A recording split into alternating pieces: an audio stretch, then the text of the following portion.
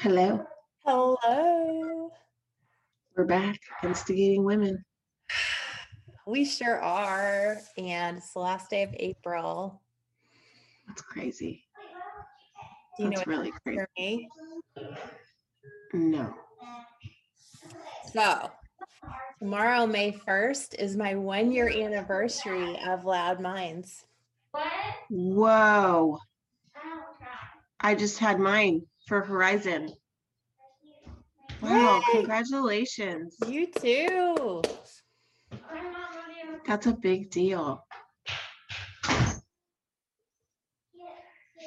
It is. That's So, I've got amazing. all kinds of wacky, crazy thoughts and questions and I want to stuff. hear them all. I've also, well, you helped me this week have kind of a big um epiphany. Hmm. Um oh look, breakfast is being delivered. My first breakfast got eaten by the dog, so that's my second breakfast. He just said, I wish you wouldn't call me that. Did you hear him? Oh, I didn't hear it, heavens. no, but that is very funny. I was They're just so, laughing about the thought of the dog eating your breakfast. yeah, it's really annoying when I was showering. Um, one of the things I've been reflecting on as we're inching closer, it seems, inching closer to opening up here, although now our numbers are going in the wrong direction again. But I've been reflecting on just how there are patterns that I've developed in the pandemic that I'm going to have a really hard time breaking. And one of them has to do with self-care and just, I don't mean self-care as in like running or meditation. I mean self-care as in caring for yourself via haircuts and, waxing and just all the things that we do. And Showers. showering, which I did shower for you today. And I was thinking about how I keep throwing little flares out there about finding a new hairdresser. And yet I'm so embarrassed by what I've been doing because I've been dyeing and cutting my own hair for a year now. And those of my family members who would allow me, which is now down to zero. But I've done such a terrible job that now I'm embarrassed. Like, so you can see this side of my hair is way longer. I'm anticipating that question of, so what have you been doing to yourself? And so I keep putting it off. Um, and yeah, that's that. And driving kids places, that I've really normalized not doing that very much. And wearing clothes that aren't, yoga pants, which is I it's an thought you were adjustment. wearing clothes at all. Wearing clothes at all. No, I'm a fan of clothes. Okay. Just not clothes that don't stretch a lot, Yeah. you Right. know, Mm-hmm. um, and control the muffin top middle. Yeah. So yeah, those are the things I've been reflecting on. And then you've really helped me reflect on this concept of control this week using your technique, which I would love for you to talk about a little bit because I certainly found it really helpful. Well, I'm happy to talk about control because just talking about it a little earlier this week had me thinking about it as well. And I do know that we made a little progress earlier, but it still felt like, there, why do we know these things and still continue is Mm-hmm. a question that I walked away with. And I started reflecting on how do I get myself into a stage or setting or mindset of asking the right questions? Mm-hmm. And how do I think through how did I get myself here in the first place, wherever I am, or whatever I did, or whatever I believe? And so a couple things, which again, you might think I'm completely whackadoodle, And that's okay, because I trust you just to tell me I'm wackadoodle. But I thought about when I was back in corporate life, we're here in Michigan. We love that book by Alan Mulally, who turned Ford around. You know, we're in the big auto state here. So Mulally went from the air industry to the auto industry and turned Ford around truly. And he has a quote, which I won't quote exactly right, but it is something like, "You can't manage a secret." And I thought, you know, here we are talking about control. So instead of using the word manage, let's use the word control. And he might not have meant this that way at all, but like, you can't control a secret. And then I started wondering, you know, what kind of secrets have I been telling myself since I was little?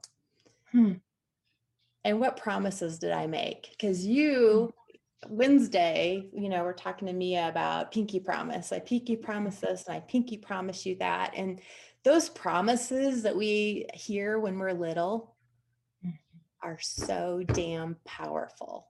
And then we make promises to ourselves when we're little, like, okay, well, I'm a kid now, but someday I'm going to be queen and I'm going to rule the world, you know, or when I get to be an adult, I'll get to make up all the rules, you know, those kinds of things. So I started thinking through, you know, what kind of secrets did I ever promise myself that I would be different or do something different with whenever I got to be an adult? And, you know, are those secrets still real, and are those promises still good? That definitely connects to the epiphanies from this week, and that idea of the work that will continue to be our work until we excuse ourselves from the planet, because those stories are so powerful, and so we have to unlearn them over and over. And the secret, if you will, that you helped me uncover was the secret I was telling myself, is that if I just put enough effort in, if I just manage all of the variables, all of the threats, that the people I care about will be safe. And therefore I will be safe from suffering and from pain. And I learned that when I was a kid. That was my role in the family dynamic, was to try to keep the peace, keep harmony, or restore the peace by my effort. And it doesn't work. And that's, you know, it leads to disappointment, right? When the people that you're trying to control, of course, for their own good, right? Because I know what everybody needs, right? To be safe and happy. But when they then don't do what you want them to do, in our discussion, it was a client, you know, that had a major setback. Then, you know, where does that leave you? So you had the secret and you promised yourself you would always keep everyone safe. You would always keep everyone safe. No matter what it takes. And then when you're little, you make these promises, but you assume it's going everywhere.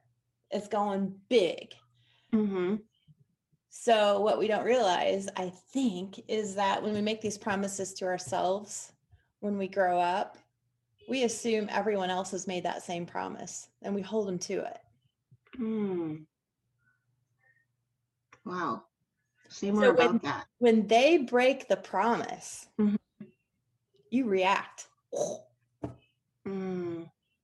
So everyone else in my story, everyone else agrees that they should follow whatever my belief is to keep themselves safe, or even that safety is the most important thing. And so then when they don't do that, then I'm You react. shocked and I react. Mm-hmm. That's really interesting. That's really interesting. A different client had this reflection after one of our sessions, and she sent it to me, and it was so, it hit me in a good way, but the opposite of this other reflection. And I was going to read it to you if you wanted to hear it. It's really powerful, and it has to do with taking care of ourselves and focusing on what we need as a support versus taking care of everyone else around us. And I was really kind of blown away by this. Okay, I'll read it. Here we go. Once you are an adult, nobody wakes up thinking of you first or thinking about what you need. Not a single person. You are the only person in the world that will put you first. If you wake up thinking of what others want and need from you first, you aren't providing yourself with the one source of support that is always available to you. Mm-hmm. I never thought about it that way. Mm-hmm. So start each day by giving to yourself. Make what you need the lens you use to look at the world through. Once you've met your own needs, you can give to others too. Yeah. It's pretty powerful. Mm-hmm. It flips the script. Mm-hmm. Especially when I think about like, what is in my purview to control, and why would I try? Right. Why don't I focus on what I need, which is clearly a haircut?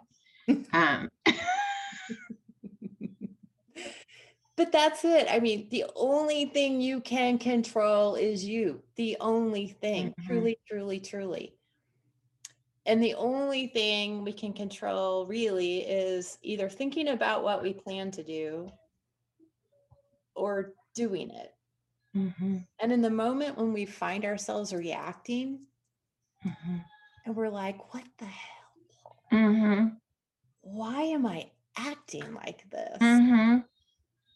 For me, that gets back to, what is some secret from my past that led me to make some promise that I am breaking or somebody else is breaking and I am freaking out? So for me, this week, Isley, my youngest, just up and down about hybrid school again. Mm-hmm. And Mike and I have just been like super supportive, and then flip to, come on, you know? And you and I have talked about all the guilt. You know, we go through the being soft and cozy and cuddly, which doesn't work, to we are privileged here.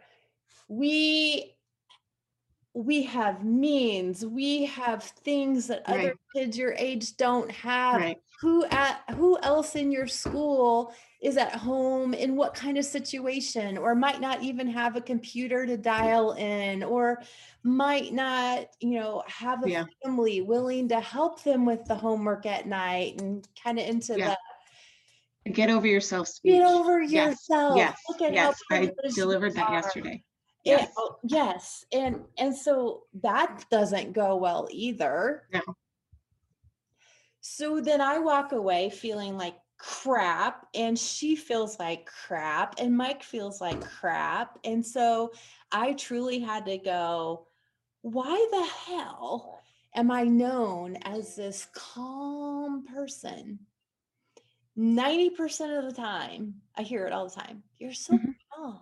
Mm-hmm. And then at home in those kind of situations, I'm like, what the hell? Why? So what was your revelation or your epiphany around it?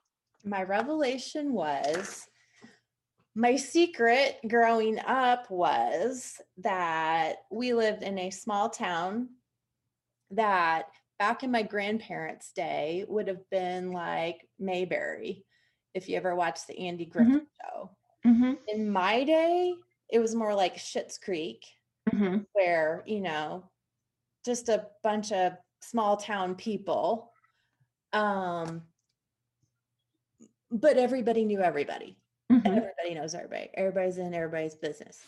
And my mom, elementary school teacher, bipolar, manic, totally embarrassing as a kid. Though I love my mom. Mm-hmm. Totally embarrassing. And then still embarrassing the older that I got. Mm-hmm. So my secret was always, how do we act like we're a normal family around here and act like everything's okay and be calm and cool when there's a shitstorm going on at home or in the background somewhere you're always trying to hide. And so I promised myself that I would never get emotional, get crazy, show fear, cry, be depressed. I was never, ever, ever, ever going to do that. You would never be out of control. Never be out of control and never get too emotional, never get too emotionally involved. I was going to be steady Eddie. And so I think that, number one, that wasn't a healthy promise to make, because it's not a healthy promise to promise yourself you're never going to get emotional or show emotion or feel emotion. So bad promise, but who knew as a kid? But then I also put that promise on everybody else, especially my kids, not to get excited one minute and go bury yourself in your room in the dark the next minute because you can't figure out how to do high school virtually. And I'm seeing the emotional roller coaster right in front of me. And I'm basically screaming, you're breaking that promise that I made for you a long time ago that you knew nothing about. And this is making me really uncomfortable. So that's why I'm reacting. When instead, I just need to ask myself, can I forgive myself for making a promise that I was too dumb to make, which never can work. It just can't work. That is a bad promise because it's not healthy. And can I forgive everyone around me that goes through emotional roller coasters? Because they didn't even make the promise. Instead of holding myself and others to this bad promise, can I just be with them and be with me and sit in this crap? It's a lot of pressure that we put on ourselves and on everyone else. And that was another kind of revelation I had about that client, like that you kind of helped me uncover, is that, that's a lot of pressure on that person to be well and to stay well so that, my promise can be kept, that we all need to be safe. That's the most important thing, is being safe. And what's it like when we release that pressure a little bit or a lot of it?